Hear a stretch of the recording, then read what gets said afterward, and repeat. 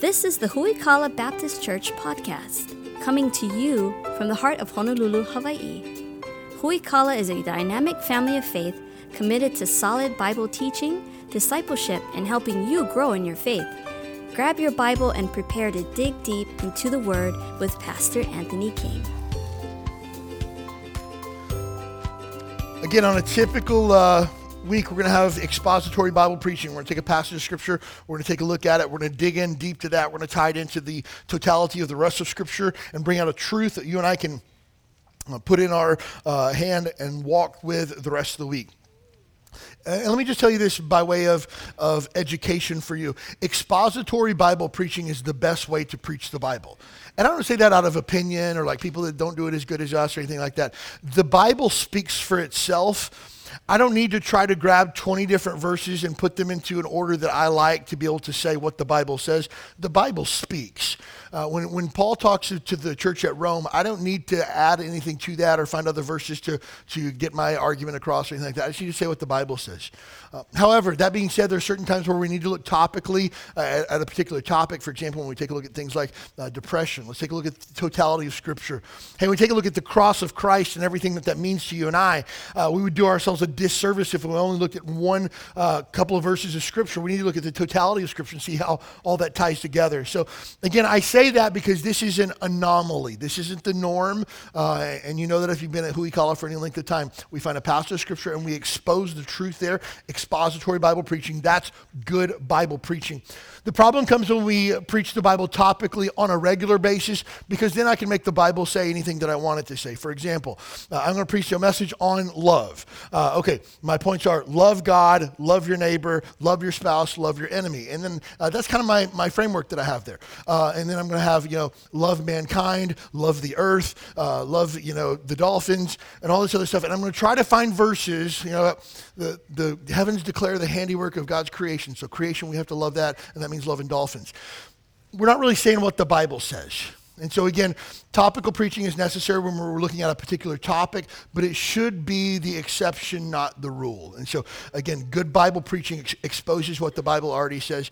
And again, you and I cannot improve upon God's word at all. So that's just kind of a little aside there. Acts chapter 2 tonight is where we're going to be at. We're going to start in verse number... Verse number 37, we see the day of Pentecost, and we're going to come back here a couple different times through our study here. The day of Pentecost was a unique day in the life of the church. I'll take a look at exactly how unique it was in just a moment. Basically, the apostles had been waiting for the Holy Spirit to come, and the Holy Spirit had come, and then they began to preach the gospel. They began to speak in languages that were unknown to them, but they were known to the people around them. And every man heard the word of God preached in their own language. We find Peter wrapping up his gospel presentation, and in verse number 37, Acts chapter 2, verse number 37, now when they had heard this, they were pricked in their heart and said unto Peter and the rest of the apostles, men and brethren, what shall we do? Then Peter said unto them, repent and be baptized, every one of you, in the name of Jesus Christ, for the remission of sins, and ye shall receive the gift of the Holy Ghost. For the promise is unto you and to your children, to all that are afar off, even as many as the Lord our God shall call. With many other words he did testify and exhort, saying, save yourselves from this untoward generation. Then they that gladly received his word were baptized, and the same day there were added unto them about 3,000 souls. And they continued steadfastly in the apostles' doctrine and fellowship and in breaking of bread and in prayers, and fear came upon every soul, and many wonders and signs were done by the apostles. And all that believed had all things common, and they sold their possessions and goods and parted them unto all men as every man had need. And they, continuing daily in one accord in the temple and breaking bread from house to house, did eat their meat with gladness and singleness of heart, praising God and having favor with all the people. And the Lord added to the church daily such as should be saved. So here we see a miraculous supernatural event that took place on the day of Pentecost, where the church basically exploded. 3,000 people were saved that first day. And then the Bible tells us from that day forward, people were being saved and added to the church on a daily basis. We get a few chapters over and we find that 2,000 more were added to the church, and then 5,000 were added to the church. And then believers began to multiply through the church. And this was really the beginning of the explosion of the church as we know it. As we look at church, though, and we understand ecclesiology, and that might be a new term for some of you, it comes from the Greek word ekklesia. The word ekklesia is the Greek word that's found in the Bible, in the New Testament, for the word church. Ekklesia means a called out assembly or congregation or a gathering. Now again, words are important, and so the idea of being called out means that we were previously in one place, and we were called out of that place to gather together in another place. That's the idea behind the church, is that you and I were taken out of the world and set apart for the work of Christ. And so again, we see this play out throughout Scripture where the Bible calls the people that make up the church that are saved and baptized and walking with Jesus, calls them saints. Again, not because they're perfect or because they get their pictures on stained glass or anything like that, but the word saints mean the set apart or holy ones. And so again, we see the church as something unique in the fact that it's a group of people who have been called out of this world to gather together for the purpose of worshiping Jesus. It comes from the Greek word kaleo. That word kaleo literally means to call or to summon or to beckon. So again, the idea of ecclesia is called out. And who would we be called out by in this case here? Anybody want to take a guess? God and Jesus. There you go. Perfect. Can't go wrong with either one of those answers, right? And so as we take a look at the church, and as we look at the church, it's important to understand the word church in the New Testament is used 117 different times. Of those 117 times, 87 times it's talking about a local body of believers. A group of people that have gathered together for the purpose of worshiping Jesus together is what it's talking about when it communicates the local church.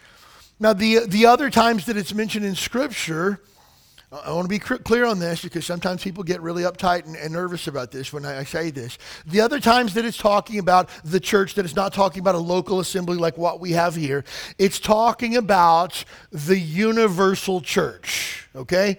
Now again, some people just might have gotten really uneasy by hearing that term in and of itself. But when we talk about that, the universal church, we're not talking about a church that exists out there in the world somewhere. We're talking about all believers worldwide throughout all of church history who have been saved by Jesus Christ and placed under his authority and lordship.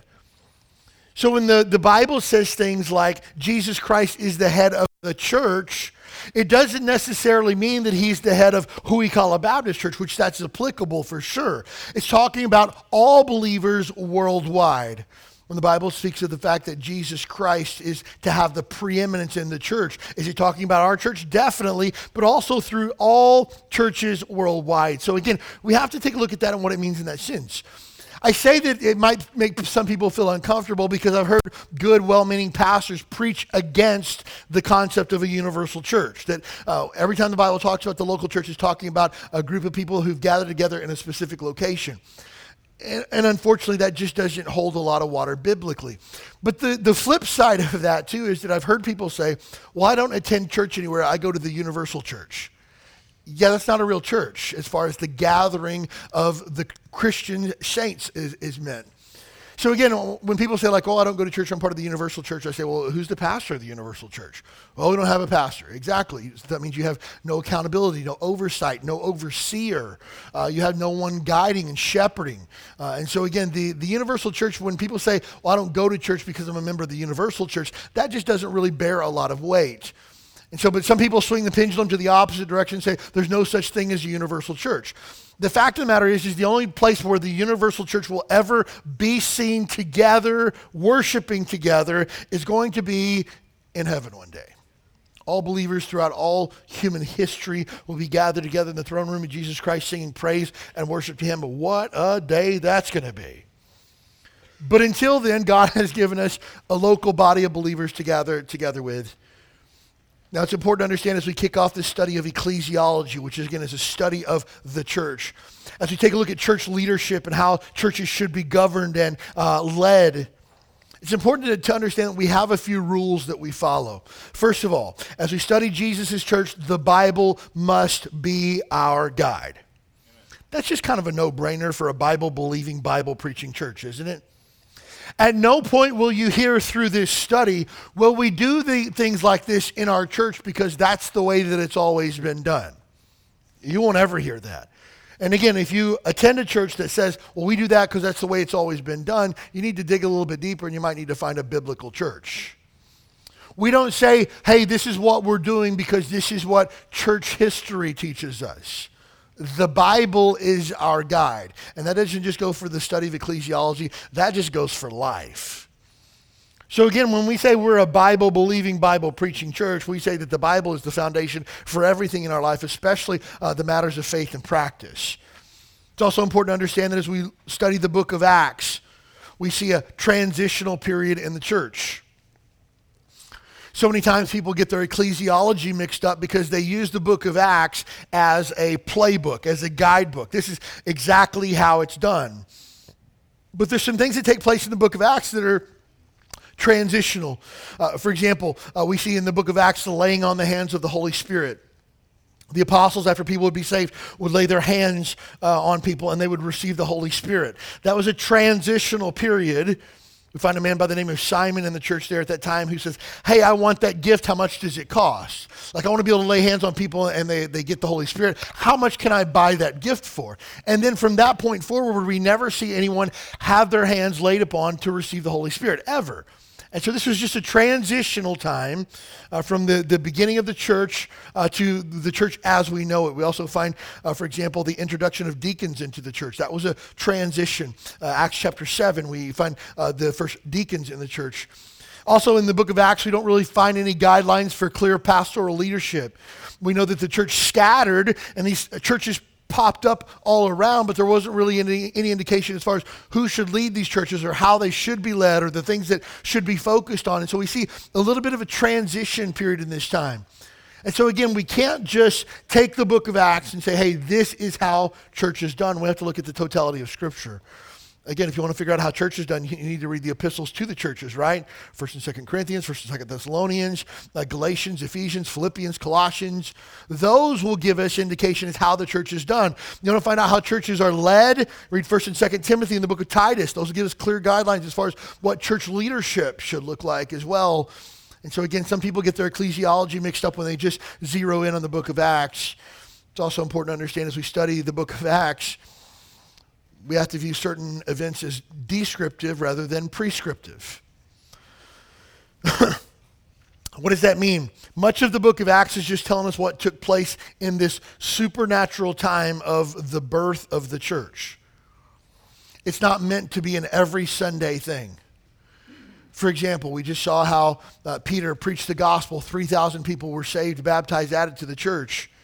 That was a description of something that had taken place. Well, how did that happen? Well, if you read a little bit earlier in chapter 2, the Holy Spirit came down and sat upon men's heads as cloven tongues of fire, so that when they spoke, everybody heard the word in their own language.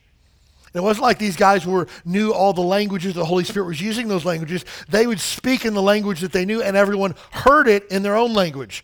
So again, it's not necessarily a supernatural speaking as much as a supernatural hearing. So again, I've heard, well-meaning Christians who say, oh, Lord, give us another Pentecost. We pray for cloven tongues of fire. That's not going to happen again. It was a one-time event that was supernatural in the beginning and the genesis of the church as we know it. It's not supposed to happen again. I've seen people before take a look at the passage we just read where the Bible says they had all things in common. That means communal living. What happened was some people decided to follow Jesus and their family disowned them. They kicked them out of the house. They lost their jobs. They were persecuted. And so they say, hey, come move in with me. I don't have a lot of money. No problem. I'll pay for whatever you need. Hey, all of us can just share our food here because we're all part of one big family. That's a descriptive event. That's not a prescriptive event. The church is not supposed to be communal living. The church is not supposed to adopt a communism view of living together. It's just telling us what took place back then. It's always interesting to me when people say, oh, we need to just copy the book of Acts, communal living, and cloven tongues of fire, signs, miracles, and wonders. And I always ask them, what do you think about Acts chapter 5? Do you think that that's prescriptive as well? And they kind of get a little puzzled look on their face. What's Acts 5? Ananias and Sapphira, right? You didn't bring your tithe? Really? Okay. Boom, you're dead. Hey guys, could you carry him out? Oh, you didn't bring your child. Boom, you're dead. Carry him out. Does anybody else want to hold back on the Holy Spirit tonight? Yeah, I didn't think so. Right? That's just telling us what took place at a slice in time in the history of the church. That's not meant to be an every Sunday kind of thing. You know, Peter, as he goes into the temple, there's a lame man there who sits at the gate known as Beautiful. And he says, hey man, you got anything? And Peter says, silver and gold have I none, but in the name of Jesus Christ, take up your bed and walk. And the dude, the Bible says his legs got strength and he stood up and he began to walk and people flipped out and they ran over to where Peter was. And what does Peter do? Peter starts preaching the gospel at him. Hey, you're shocked by this, but I'm shocked by the fact that you would put Jesus Christ to death. And man, he let him have it. Now, should we go about using signs, miracles, and wonders and causing the lame to walk to present the gospel? No, that's just telling us a point in time, a snapshot in the Bible where things like that took place. So it's important as we look at the book of Acts, this is not necessarily a play-by-play on how things should be done in the church. It's just telling us what took place during that time. It's also important as we look at church history, we have to evaluate it within the lens of Scripture. Church history, church councils, or church creeds can never be appealed to above Scripture. Ever. Well, did you know that the early church baptized babies? Well, the early church was 100% in error then.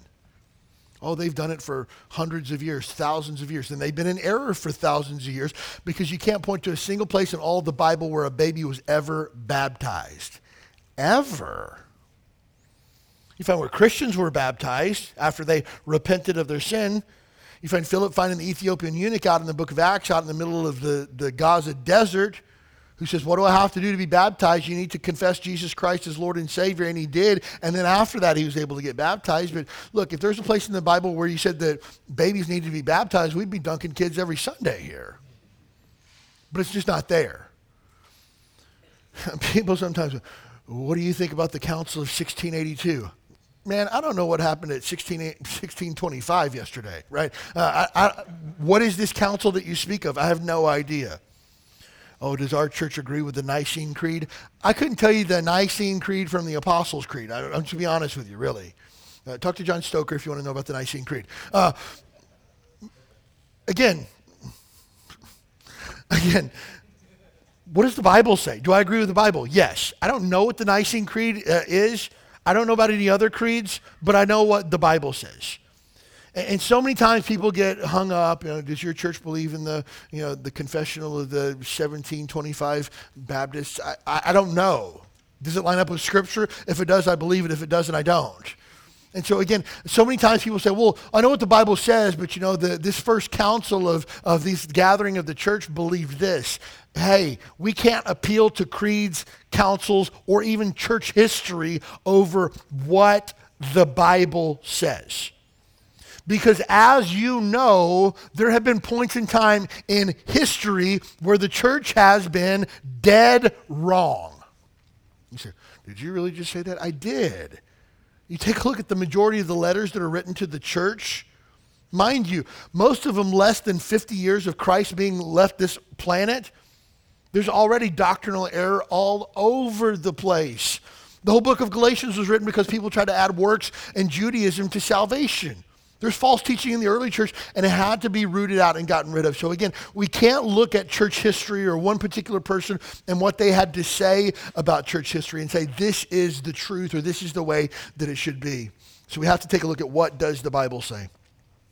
Now, as we take a look at the history of our church, there's usually two competing views on this. And honestly, at the end of the day, it's just conjecture. It's just talk. It's something to argue about with your theological friends to make them think that you're really smart. But the question being, when did the church begin?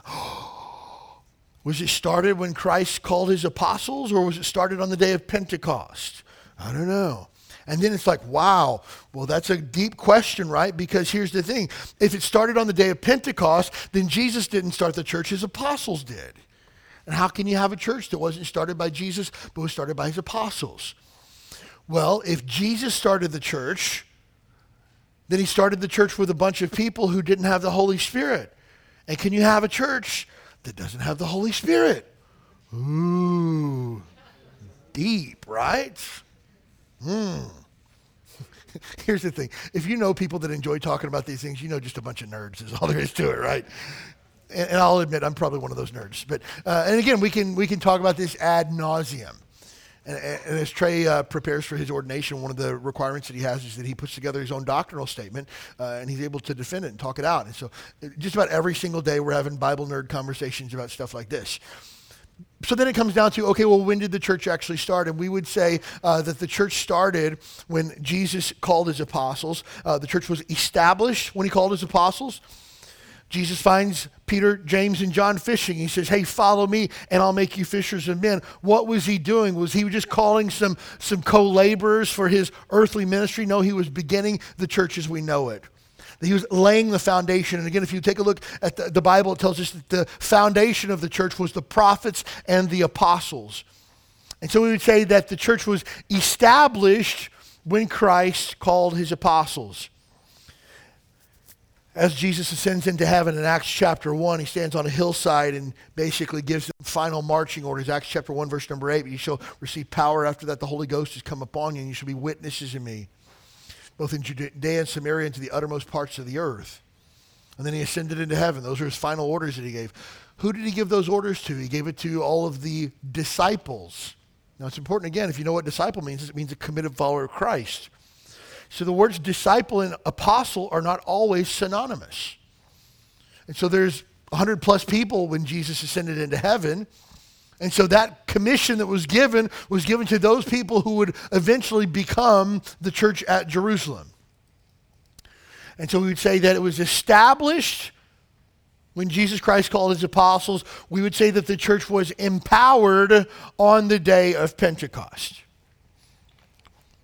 Why? Because that's the day that they received the Holy Spirit and began to preach the word. Again, we find Acts chapter 2, verse number 1, and when the day of Pentecost was fully come, they were with all in one accord in one place, and suddenly there came a sound from heaven as of a mighty rushing wind. It filled the house where they were sitting, and it appeared unto them cloven tongues of fire, and it sat upon each of them, and they were filled with the Holy Ghost and began to speak with other tongues as the Spirit gave them utterance. So here we see a supernatural event that took place when the church was empowered with the Holy Ghost. What happens next? Peter stands up and lets it rip. A gospel presentation that had never been heard like that before ever. Hey, Jesus Christ, whom by the way you crucified, is Christ and Lord. And man, he preached Jesus, and again, we saw that verse number 37, they were pricked to their hearts. Hey, what are we supposed to do with this then? How do we fix what we've broken? And again, that's just a really good aside right here. Every good gospel presentation should leave someone thinking, well, how do I fix this mess that I find myself in? And the answer is always Jesus, always. And so, did the church begin with Christ or on the day of Pentecost? The answer to that is yes. No, it's a either or. No, it's a both and. You can't have a church that started without Jesus. You just can't. You can't have a church that isn't filled with the Holy Ghost. You just can't. And so we have both of those working together to establish the church as we know it. And again, if you need to put a point in time on it, when was the church started? Oh, the church was started in the heart of God in eternity past. Is that not a nerdy answer? I don't know. So again, it comes down to a matter of the church as we know it became the church as we know it on the day of Pentecost. 3,000 people saved, baptized, added to the church, and it would never, here's the awesome part. From the day of Pentecost until the day that we sit right now, the church started in such a way that it has been impossible to stop. People throughout all of church history have tried to stop the church by persecuting Christians, putting them to death, forbidding them, making it against the law. There's a time in church history, we'll take a look at this next week, where it was against the law to own a copy of the Bible, punishable by imprisonment and or death, just to have a copy of the Bible. But you know what? You can't stop the Jesus' church. Because the promise that he made was that the gates of hell shall not prevail against it. So from that day of Pentecost until now, the church has been on a trajectory that no one has ever been able to stop. And so as we look at things like church ownership, it's important to understand from the very beginning, who does the church belong to? First of all, the church belongs to Jesus. Now, I'll pause here and talk about a couple different things. First of all, if you were to pull up our IRS 501c3 nonprofit, it's going to list me as the president, again, because the government requires that we have some sort of board. If you take a look at the state of Hawaii and our filings with the state of Hawaii, you'll find that I am listed as the president, and then I think we have to have a vice president and a treasurer, which basically is our deacons. And honestly, I couldn't tell you which one is what role, because at the end of the day, it doesn't really matter, because the church belongs to Jesus. My name might be on some paperwork with the state or the federal government as a requirement to operate and function as a 501c3 nonprofit, but let's make no mistake, this church doesn't belong to me, and it doesn't belong to you, it belongs to Jesus. Period. Now, that's the first thing I want to cover. Secondly, is it wrong for you and I to say that Hui Kala is our church? I don't think so at all, because I don't think anybody believes that you and I are the owners of this church. Nobody thinks that it's a corporation where we are stockholders. We are looking to increase ourselves by our shares value. And so I don't think it's wrong when you say, hey, you should totally come check out our church. I'd love for you to be my guest and meet my church family. Is it wrong? I don't think so, because I don't think that we're claiming ownership of the church. I think we're claiming buy-in to Jesus' church. Did you get that? When I'm talking with people, sometimes newer folks that have been attending church here for a while, they'll say things like, oh, well, ever since I started coming to your church, and I stop and I say, our church. What do you mean? You're a part of this as much as I am. This is our church. And I don't say that again because we're the owners of it. I'm saying because we've bought in to the work that Jesus is doing here, and we have put our roots down, and we've established our life with these people. And that makes it very meaningful and very personal to us. But make no mistake, the owner of the church is Jesus. Colossians chapter 1, verse number 8. This is critical. And again, if you're taking notes, you should write this down. Colossians 1:8. He is the head of the body, the church, who is the beginning, the firstborn from the dead, and that in all things he might have preeminence. So when it comes to the church, who should be the top dog? Always Jesus. 100% of the time. That's why I absolutely hate with every fiber of my being. Kids, you shouldn't use the word hate. It's not a good word. But I abhor. Most kids don't know that word. I absolutely detest Christian celebrity culture. Hey, if anybody's going to get preeminence in the church, it's Jesus, not a pastor. It's funny, somebody, one time I was at our church and they said, oh, I got led to Christ by a famous worship leader. Please. Really? Famous worship leader? What does that even mean? And it's shameful that we've created a culture where people stand for hours to get a picture or a selfie with some superstar celebrity who jumps in the back of a, Cadillac Escalade and is whisked off to, a private lunch somewhere. Come on. That's not pastoring. Again, people attend churches where they've never even spoken to their pastor before, and they've been there for a decade plus. I don't get that. Again, if anybody's to be above all, it's Jesus Christ. If it's anybody who should have the preeminence, it's Jesus Christ. I was talking over this with Tuba the other night, and one of the other ladies. We were talking about the song "Above All" by I think Michael W. Smith made it popular in like the '80s. That on the cross you thought of me above all is basically the chorus of it. And I said, I like the song. It's a fun song. It evokes a lot of, for me, nostalgia. I heard it sung when I was a kid in church in the '80s and stuff like that. But get this, the idea that as Christ hung upon the cross, suffering for the sins of mankind, the thing that was on his mind above everything else in all of eternal history was me? I don't think so. I think the glory of God was on his mind. I think appeasing the righteous anger and wrath of the Father was on his mind. I don't think so much of myself to think that as Jesus hung there in agony, he was just thinking about good old Anthony King. Now, again, I like the song, and again, I think this is where we need to have a delineation. And I realize I'm giving you like 1,000 things that don't even pertain to the message tonight, but it's helpful. I just want to pastor you a little bit here, all right?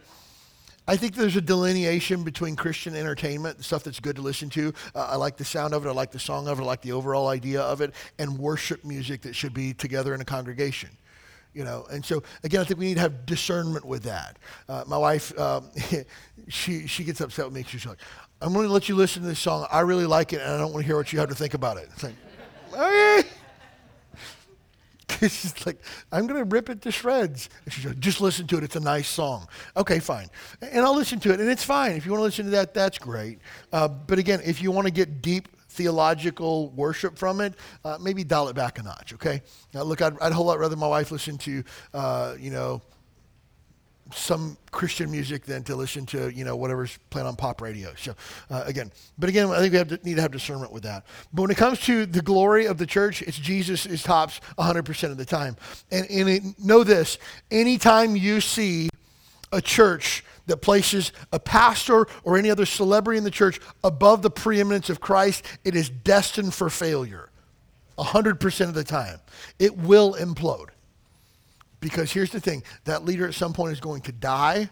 We've seen a lot recently, that leader will fail morally, and news travels really fast over the internet these days, and people are always saving text message and direct messages and private videos and stuff like that. That's been said before, and it's so true. Whatever we idolize, we will eventually demonize. And the higher you lift somebody up, the farther that they have to fall. And so look, there's no place for any of that celebrity culture in Christ's church. Paul says, Paul, a bond slave of Jesus Christ. That's the only thing that Paul considered himself to be. And Paul considered himself to be the chief of sinners as well. So again, when we take a look at the church belongs to Jesus. Secondly, the church was purchased by the blood of Christ. Acts chapter 20, verse number 28, Paul was speaking to a group of pastors there. He says, take heed therefore unto yourselves and all the flock which the Holy Ghost hath made you overseers to feed the church of God, which he hath purchased with his own blood. And so the blood of Jesus Christ that we took a look at this morning that offered you and I salvation also gave you and I a community, a family, a gathering, the ability to be able to be encouraged and given strength by an organization that Jesus Christ created that was supernatural, started by him, empowered by the Spirit, and will live on forever because it was purchased by his blood. Next, Jesus is the head of the church. Ephesians 1:20, which is wrought in Christ when he raised him from the dead and set him at his own right hand in heavenly places, far above principality and power and might and dominion and every name that is named, not only in this world, but also in that which is to come. He hath put all things under his feet and gave him all the head over all things to the church, which is his body, the fullness of him that filleth all in all. So again, Ephesians here and also 1 Corinthians tells us that the church is like a body and the head of the body is always Christ. You might be able to live without your right pinky finger. Would it be inconvenient? For sure. You cannot live without a head. And let me just say this. When Christ is not the head of the church, you cannot have a church. I'll say that again. When Christ is not the head of the church, you cannot have a church. So again, when we talk about things like flow charts, so many people think like the flow chart of the church is like, oh, of course Christ is at the top, and that's a given. And then there's the pastors, and then there's the deacons, and then there's the lay volunteers of the church, and then there's everybody else. That's not a biblical flow chart. There's Christ, and then there's everybody else. Now, the everybody else at the bottom of the flow chart function in different roles and different capacities, but please understand this, nobody's above anybody else in the flow chart of the church. Now, again, do we have different roles and functions that we perform? Definitely. Just like, 1 Corinthians tells us that some people are an ear and some people are an eye, some people are a big toe. But you have a role that you fulfill. But please understand that Christ is always the head of the church and everybody else is just a bond slave doing what they're told. So again, church belongs to Jesus as far as ownership. Now, what constitutes a church? What actually passes at a church? First and foremost, it must be founded on Christ alone.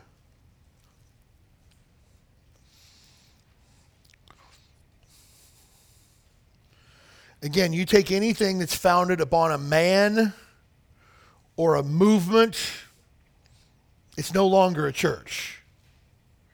And again, it's really easy to spot cults when you find out who the leader of the cult is. Really easy.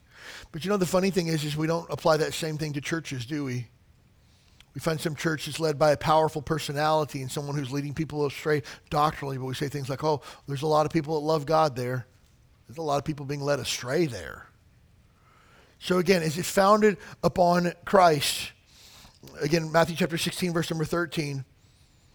Turn over here in your Bible if you would, Matthew chapter 13, because this passage here is absolutely critical to understanding the church.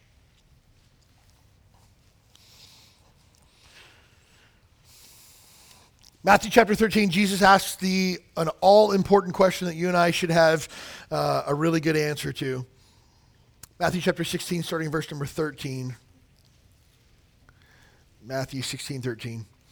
When Jesus came into the coast of Caesarea Philippi, Matthew 16, 13, he asked his disciples, saying, whom do men say I, the Son of Man, am? Some say thou art John the Baptist, some Elias or Elijah, and others Jeremiah, or one of the prophets. And he said unto them, but whom say ye that I am? This is a great question for anybody who claims to be a Christian. Who is Jesus Christ? You ask the Jehovah's Witnesses, you will get an answer that does not line up with Scripture. You ask the Mormons, who is Jesus Christ? You will get an answer that does not line up with Scripture. So the question is, who is Jesus Christ? Jesus says, who do you say that I am? And Simon Peter answered and said, thou art Christ, the Son of the living God. And Jesus answered and said unto him, blessed art thou, Simon Bar-Jonah, for flesh and blood hath not revealed it unto thee, but my Father which is in heaven. And I say also unto thee that thou art Peter, and upon this rock I will build my church, and the gates of hell shall not prevail against it. Now it's really important to understand what Jesus is saying and what Jesus is not saying in this passage. I'll give you first the misapplication of this. Jesus is saying, Peter, you are the rock upon which I will build my church, and the gates of hell shall not prevail against it. And so again, that fits in really good with the narrative that the church started on the day of Pentecost without Christ, but with who at the head? Peter. Very convenient narrative. The problem is it doesn't line up with Scripture. Jesus asked an important question, who do people say that I am? And Peter says, you are the Messiah, you're the Son of God, you are the Christ, you are the chosen one, you're the prophesied one. And Jesus says, you're right. And upon this rock, not Peter, the rock of truth, that I am the Christ, I will build my church, and the gates of hell shall not prevail against it. So again, Jesus is saying the rock of the foundation of the church is the fact that I am the Christ, I am the Son of God. That's what builds this foundation, not Peter. I mean, look, if the best we can do is build our church upon a guy who denied Jesus 3 times, that's the best we could come up with? Come on, we got to do better than that. I need my church to be built on something that's greater than I, that has a founder with no failings, that's perfect. And that's Jesus Christ. And so again, we see the massive doctrinal error in the Catholic Church where they say that Peter was the first pope. Mind you, the fact that Peter had a mother-in-law, which meant he had to be married. And so again, that's one of the things that's against being a pope or a father or whatever you want to call it. But you never mind any of that. But again, the church was not built upon Peter. The church was built upon Christ and foundational doctrinal truth that Christ was the Messiah. Next, the church is comprised of a called out assembly of saved and baptized believers. We see that in Acts chapter 2, verse number 41. And they that gladly received his word were baptized, and there were added unto them that day about 3,000 souls. I don't know how long it took to have 3,000 people confess their faith in Christ and to bring them into water and baptize them, but I imagine it's kind of an all-day thing. But that's what took place on the day of Pentecost. And the church, again, started something that the world has never been able to stop. You and I are seated here today because that first day, 3,000 people says, yes, I believe that Jesus Christ is the Son of God, and I want to follow him, whatever that means. And we're here today because of those people's decisions. And so the church has always been comprised of saved, baptized individuals. Did you know that there are churches in America that if you show up for more than 2 weeks in a row, you're automatically a member? Like your name gets added to the membership roll and you're just a member. I know some folks who've attended Huikala before that attended another church and served in children's ministry for years. They weren't even saved. Like they came to Huikala and got saved. Never heard the gospel before. leading children's ministry? Heavens. That's not Jesus' church. Jesus' church is not made up of a bunch of unregenerate sinners that don't know Jesus Christ as Savior. That's not a church. And so again, if it's not comprised of saved, baptized individuals, now does that mean 100% of the people that come have to be saved and baptized? No. I was thankful that two ladies raised their hand this morning and said that they were not saved. I'm going to follow up on them this week and try to get a gospel presentation to them. As a man who came to the 8 o'clock service, as a friend of another guy, I asked him on the sidewalk, hey, have you ever been saved or born again?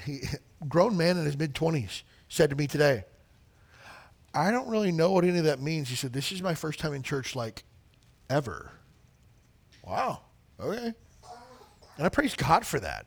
Again, I grew up in a place in Kentucky where you would have to look for weeks to find somebody in their 20s that had never gone to church before, at least once, you know. Look, folks, our city's full of people like that. But our church cannot be comprised at the core. The people who make up the church are people that don't know Jesus, don't follow Jesus. That's just not biblical. A church is also dedicated to the carrying out of the mission of the church. Again, we see this in the passage we read in Acts chapter 2, verse number 42, and they continued steadfastly in apostles, doctrine and fellowship, and breaking of bread and prayers, and fear came upon every soul. Many wonders and signs were done by the apostles, and they all that believed were together and had all things in common. They sold their possessions and goods and parted them to all men, as every man had need. And they continuing daily with one accord in the temple, and breaking of bread from house to house, and eat their meat with gladness and singleness of heart. So again, we see them carrying out the mission of the church. We're going to get to the mission of the church in just a moment. They're also committed to carrying out the ordinances of Jesus. So the church exists for the carrying out of the Great Commission and carrying out the things that Jesus has ordained that we as the church do. Now, Jesus gives us two ordinances, two things he said, you need to do this, and when you do it, it's a picture of me and who I am. First of all, baptism and the Lord's Supper. These are ordinances as they're things that Jesus ordained himself. Next Sunday, we'll baptize. We have right now 11 people that are getting baptized next Sunday. I think the record that we have is 12. And so again, I mean, like we're pushing. Like, so if there's somebody out there that's like on the fence, like help us out, you know? Seriously. Just hook us up. Like, I'm kidding. I'm totally kidding, all right? Nobody should get baptized because they're trying to push the number up, okay? That was totally a joke for those of you that didn't know, okay? You should want to get baptized because it honors the Lord. You want to follow Jesus, not because we're trying to break some record. That's crazy talk. But again, baptism, which we do to show the death, burial, and resurrection, just like they did in the book of Acts. It's a commandment that when we're saved, we get baptized. That's a command. And again, I always say this too. If people are ever on the fence about, like, hey, I'm praying about baptism, you don't have to pray about it. It's a command.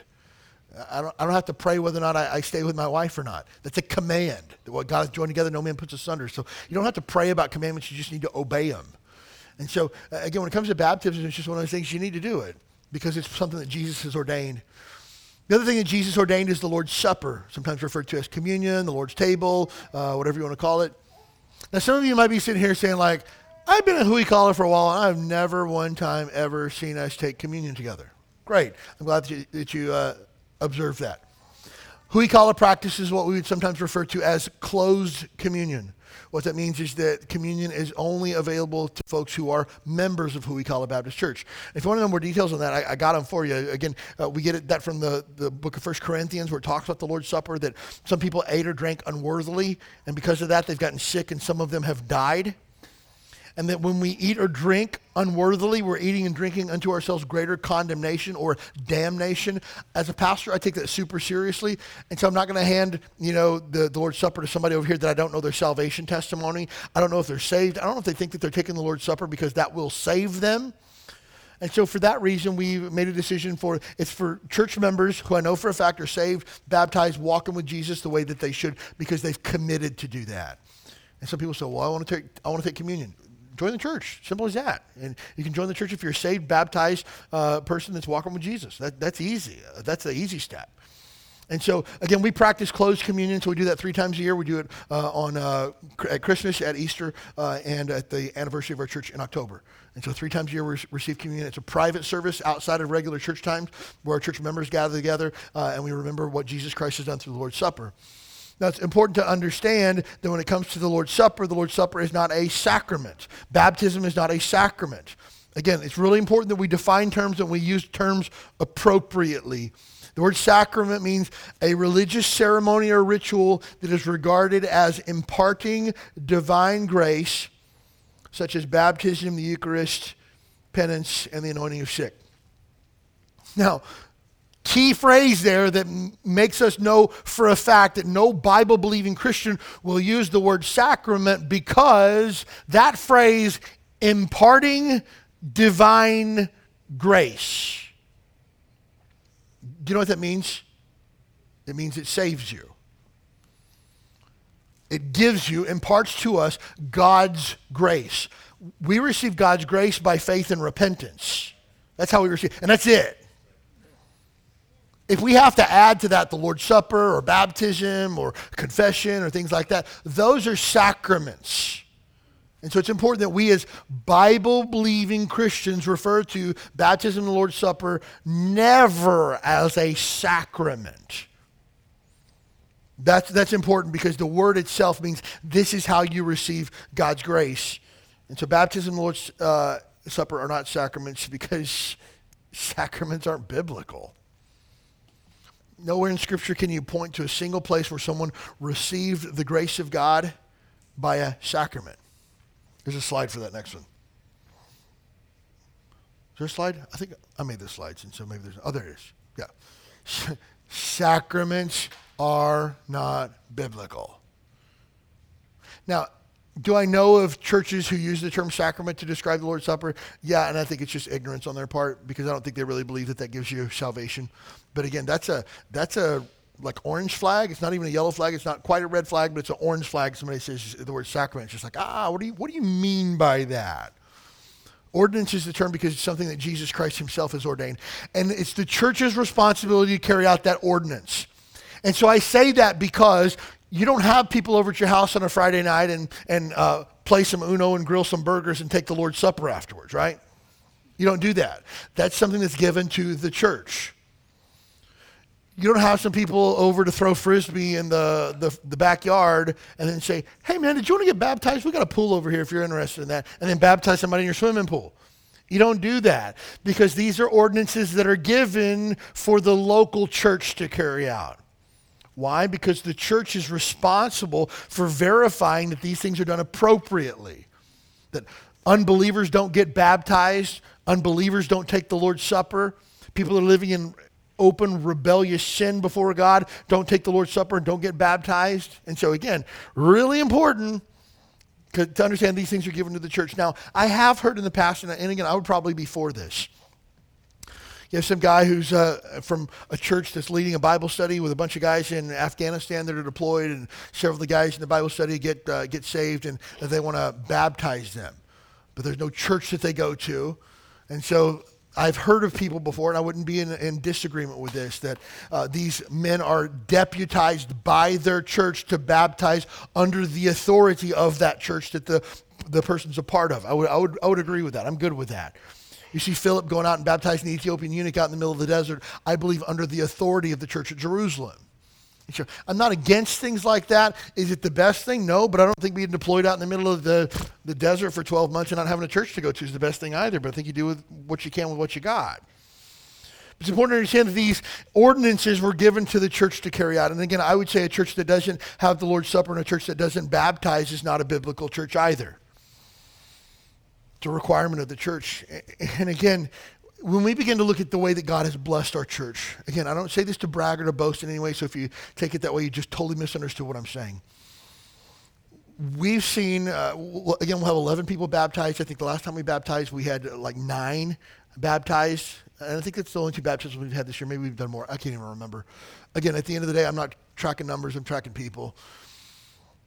But if we've baptized 20 people so far this year, and we haven't even made it to summer yet, we're like 1 quarter into the year, The average Baptist church in America 2 years ago baptized 2 people.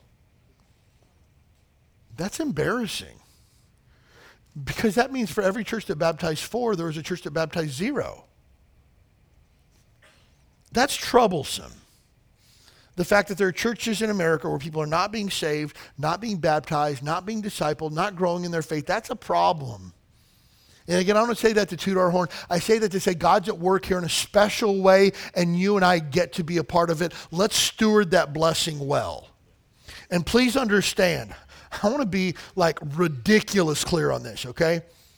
Our church is not experiencing blessings right now because I'm like a super smart dude who's got these secret spreadsheets that I don't share with anybody. And I've got like a 28-year plan, and this is like phase 1 of my 28-year plan. I'm not even that smart, okay?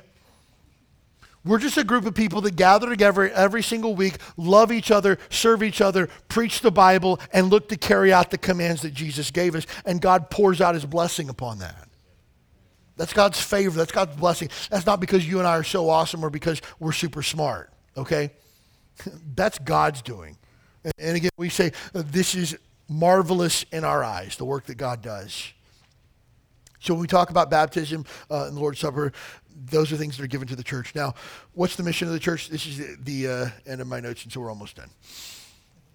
What's the mission of the church? The mission of the church is the Great Commission.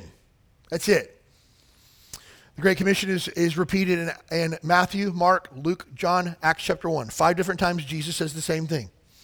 Go into all the world, tell them about me, baptize them, teach them the word, and grow them into be committed followers of me. All the world. Matthew chapter 28, verse number 19. Go ye therefore and teach all nations, baptizing them in the name of the Father, the Son, and the Holy Ghost, teaching them to observe all things whatsoever I have commanded you, and lo, I'm with you always, even until the end of the world. Amen. Acts chapter 1, verse number 8. You shall receive power after that the Holy Ghost has come upon you. You shall be witnesses to me both in Jerusalem and in Judea and Samaria and to the uttermost parts of the earth. And then Jesus descended into heaven. That's the mission.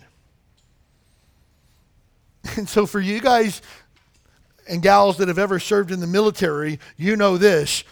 Your unit, your department, your division, your command has a mission. This is what we do. And you might fail miserably on your mission and have the cleanest bathrooms in the military. But you wouldn't say like, well, I know we're not doing great missionally, but we got the cleanest bathrooms in the whole Navy. You should check them out. No, it'd be like, you're an utter failure, right? Oh, I know, but look at all the other things we're doing. No, you are a failure. When we as a church fail in our mission, we fail to be Jesus' church. The Great Commission, get this, the Great Commission is the only mission. That's it. There's not a secondary mission. There's no side quests to this, okay? It's like, this is the mission. Either we do it or we don't. Now we go. And every place you and I go, we're missionaries on a mission. Again, if you didn't know, that's where the word missionary comes from, because we have a mission to perform. Everywhere we go, we're telling people about Jesus. At work, at the store, on my street, my community, my apartment building, with my neighbor, always telling people about Jesus. Hey, if I go on vacation in the mainland, that's great. I'm on vacation, but guess what? You don't take a vacation from the mission. Our family, every time we go on vacation that we miss a Sunday, we're always in church somewhere. Always. It's a no-brainer. And we're always carrying gospel tracts too. Hey, this is for a church in Hawaii. If you ever make it out to Hawaii, you should check us out. But if you don't ever make it, you should read this on the back. It tells you how you can know for sure when you die, you're on your way to heaven. That's going. We're trying to win people to Christ. Every single person in this room that calls himself a Christian should know how to share their faith with another person. If you don't, I will help you. But you need to know.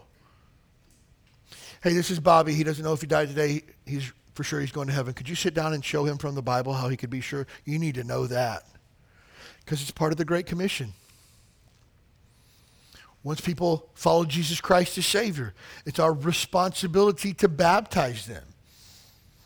And again, if churches aren't baptizing people, you have to wonder, what other parts of the Great Commission are you not following either?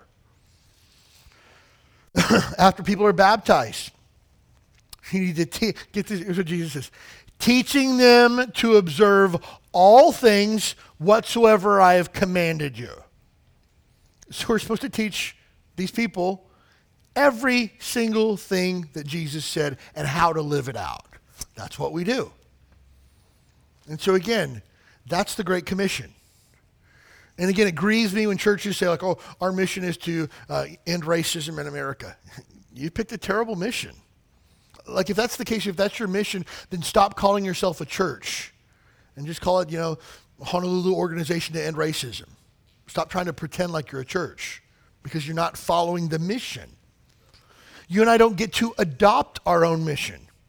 Again, can you imagine, for those of us that have served in the military, if we went to our commanding officer and says, hey, Skipper, I don't really like the mission we got here. I'm thinking we should adopt a greater mission. How about we end global hunger? That'd be a good one. What do you think about that? It'd be like, shut up and sit down. You don't call the shots around here. But it's funny to me, people who would call themselves pastors that are really imposter pastors want to say like, oh, the mission of the church is to, end human trafficking. Is human trafficking awful? It's terrible. And if anybody knows about it, it should be Hawaii, because you know what? We're the one stop between Asia and mainland United States. Look, there's more human trafficking taking place here than you can shake a stick at. But is that why Jesus came? Oh, Jesus came to end suffering. Yeah, spiritual suffering. We can't adopt stopping human trafficking. Now, can you and I be involved in nonprofits that do that? Absolutely. Angela and I have done that before in the past too.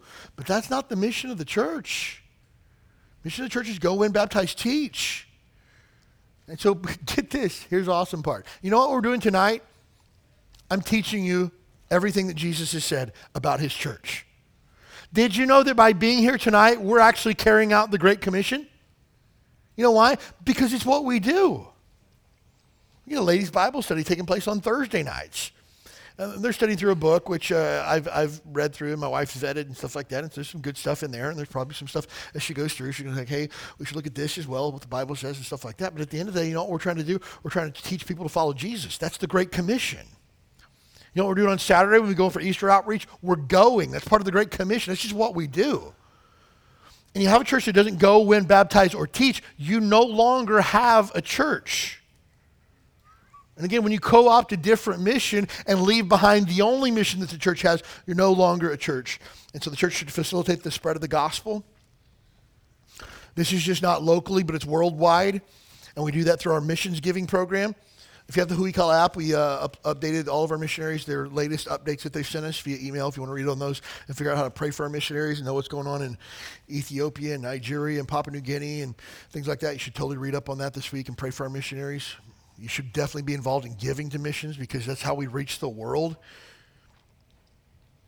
And so we facilitate the spread of the gospel as the church. The church facilitates the making of disciples. Look, if you haven't been at Huikala very long, you know this. One of the big things we do is we preach the Bible, and we're big on discipleship. You don't learn how to be a Christian by just copying other people. That'll work for a minute, but you need to really be taught what it means to follow Jesus. And part of making disciples is teaching you how to do that. And here's the great part about being a part of a church. And again, some of you might bristle at this. If that's the case, I'm going to encourage you just to grow in grace. That's all. One of the benefits of being a part of a church is when people will call you out for your sin. So that's a benefit. That's a huge benefit. Look, watching some preacher on TV provides zero accountability for you. Listen to some service on the internet or listen to somebody's podcast or even sitting down on a Sunday morning with your Bible open in front of your computer screen provides zero interaction and zero accountability for you. Nobody can call you out and says, hey, bro, I haven't seen you in church in a couple weeks. Where you been? Hey, man, you missed Bible study the last 3 weeks. Is everything okay with you? Hey, I've seen you talking really unkindly to your wife on the sidewalk, and I'm not trying to get in your business, but like, dude, Christians don't act like that. You need that, and I need that. I love it when people come to me in a spirit of humility and say, hey, you said this, and I don't think that is a good look for you. hey, you said this, and I don't know if that's what you meant or not, but it sure came across that way. I appreciate that. I'm thankful for that. Thank you for helping me to be a better man. I need that in my life. And that comes from the church making disciples. The church should also facilitate Christian growth. After we become committed followers of Christ, we need to continue to grow. I love what Paul says. I want you to be steadfast, unmovable, and always abounding in the work of the Lord, always looking to take a next step up. I was talking with one of our men over here at the fellowship time. He said, Pastor, we got a pretty good group of guys over here. He said, it's encouraging to me to look out and just see like manly men like singing about Jesus. Like, he's like, that encourages me. Yes, me too. I love the fact that we have guys that are not ashamed of following Jesus, not even a little bit. That's big. You know why? Because the majority of churches in America, the guys are sitting on the back row looking at their watches and getting up and getting coffee and walking outside and taking a phone call and then waiting on the curb for their wife to finish up at church. I praise God that's not our church. Praise God for that. But when we have a men's gathering, sure, most guys don't like to sign up, but most guys like to show up, right? It's always funny to me, like the week of, we'll have like 10 guys signed up. And like the day before, we have like, 75 guys signed up. Okay, I get it. I'm willing to give you a little bit of grace. But I love a church where people are growing in their faith. One of our men stood up at a men's meeting a couple of weeks ago. Or not a couple, it was a couple months ago when he left. And he said, talk about the impact this church had on his life. And he stood up, he said, Pastor, I'd never prayed with another man before I came to Huikala Baptist Church. He said, I remember it was a Wednesday night, I was sitting there, and we split up for prayer, and I was just like, what are we supposed to do? And he said, the guy next to me turns over and says, hey, man, let's pray. And he was just like right now? Yeah, right now. He's like, okay. He was like, you want me to start? He was like, yeah, you go first. He said, I didn't know what to do. You know, the awesome thing about it was the guy that he told me that he prayed with sent me a Facebook message this past week and said, when I came to Huikala, I looked like I had it all together on the outside, but inside I was falling apart. And he said, God really used that church to help me to grow to be a better man. He says, I praise God for that, and I pray for you in your church often. Man, I was just encouraged by that, because to think that this guy who said that he was struggling and needed some help had some guys that rallied around him and helped him to grow, and he was able later to help another man grow in his faith too. That's how this thing works. And again, I love when people are like, I love the way that you do discipleship at your church. What are you talking about? You thought I figured this out by myself? You thought that it was my idea to sit down a guy with another guy and teach him how to be a solid follower of Christ. You thought that I was like that smart? That's a biblical idea. Jesus poured his guts into 12 guys, one of them who would stab him in the back, almost literally. And those 11 guys changed the world. That's discipleship. That's how it's done. That's the job of the church. We get to be a part of that. And we'll talk about this later in this series. I can't wait. This series has got me so hyped up. But there's going to come a point in your Christian walk when you're less sitting around going like, well, who's going to help me grow? And you begin to say like, who can I help grow? I think I'm going to have them over for dinner this Friday night. Hey, I think I'm going to go on outreach with him on Saturday. Hey, I think I'm going to ask him to coffee. Hey, I think I'm going to have her come over and hang out for a bit. That's when you really begin to turn the corner. You begin looking at less for what the church can do for you and more what you can do for your church. Final thought. The church should change the world. I think all of us would lament at the mess that our world is in. All of us. I think all of us would look and say, man, our country is so far gone. We're an absolute mess. I agree. But I do believe that there's one institution in the world that can make all the change in the world, and it is the church. You know what, it grieves me? Churches who call out for revival in America. Oh, Lord, we pray for revival in America. We pray for your Holy Spirit to sweep through churches and to do a mighty work and call men to righteousness and holiness. And they're praying that for somebody else, but they don't want to pray it for themselves. That's a problem. Because the funny thing is we always want revival to take place somewhere else instead of my own heart. Revival starts with me. Before I can ever change the world, I have to change first. I can't ask you to do something that I'm not doing. Hey, you should totally pray. I don't pray, but you should. Church is really important. You should totally be there every time the doors are open. I'm not, but you totally should. No. Revival takes place in my heart first. I want to be fully right with God so I can bring other people along on the journey with me. Look, every single person in this room absolutely abhors hypocritical leadership, don't we? Oh, you want rules for you, but not rules for me, but that you don't follow yourself. Yeah, that's a problem. We want revival elsewhere, but we don't want it in our own hearts. The church really begins to change when we want revival in our own hearts. God, I want you to do something special through me, in me. That's where I want it to take place. And then the church can change the world. You don't think it's possible? I do. I know, again, in scriptures, you have Judas killed himself. Acts chapter 1, what happens? They draw straws to find out who the new apostle is. It's Matthias. And Paul becomes an apostle later. He's an apostle, one born out of due time. So truthfully, most people don't know. They think there's 12 apostles. There's actually 14 apostles. But of those men, the Bible says this about them: they have turned the world upside down. And you and I are seated here tonight because of the ministry of those men. They changed the world. We might not see the change in our lifetime, but if we continue on the trajectory on, we'll see God change the world. Look, far before I'm concerned about changing the world, I'm concerned, first of all, about changing my house. I'm concerned about transforming my workplace. Again, we like to think in big ideological terms, like, oh, we could change the world. Can you imagine, like, us holding hands from here all the way across the island, singing together? Like, if we could just do that, the whole world could just stop and praise you. That's cute. It really is. We don't want to do the hard work that, hey, there's some stuff in my life that I need to fix, like today. That's where the church begins to change the world. And I pray to God that the children that are raised up out of who we call a Baptist church go on to carry on the work that you and I started of changing the world. I pray that. I pray that, we'll talk about this as we get through this series. I pray that God would raise up men out of who we call a Baptist church to establish other churches on this island and plant churches. And I've begun to pray in more fervency over that over the last several weeks.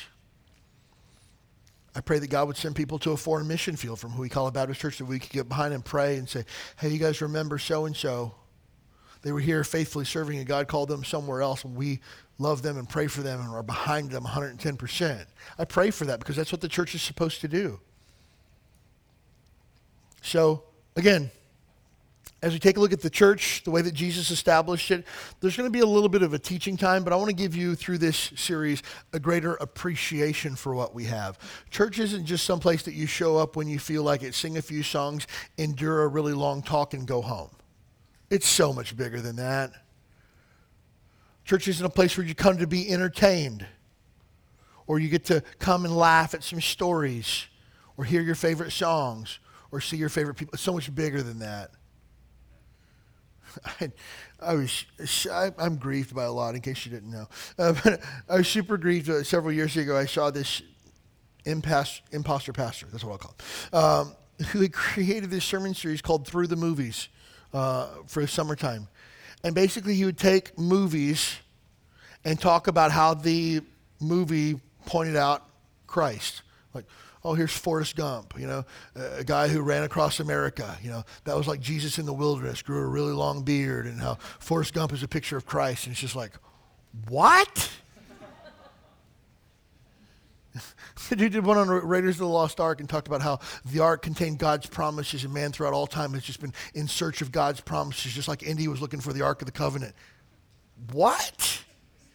No lie, I'm not making this up. The dude came in on a zip line while they played the Raiders of the Lost Ark theme from like the balcony and down to the platform. It's just like, what? You don't have to do that. Like, that's not the church. And again, it's not a matter of like, I don't like that. That's not what we're supposed to do. That's not helpful. And look, again, if the only thing that you can do is zip line to get people to listen to you, you should rethink your calling, is what I think, you know? But again, over this next several weeks, I want you to think through, what is the church and why is it so important? What can I do? What has God tasked me with? What has God called me to? What's the next step for me? And again, all this will culminate on May the 22nd when we have our very first ever pastoral ordination service, and it's going to be incredible. It's the one service of the entire year that you do not want to miss because we've never done anything like this before. But here's what I pray. This is my prayer. That our first ordination service that we hold here at Hui Kala will not be our last.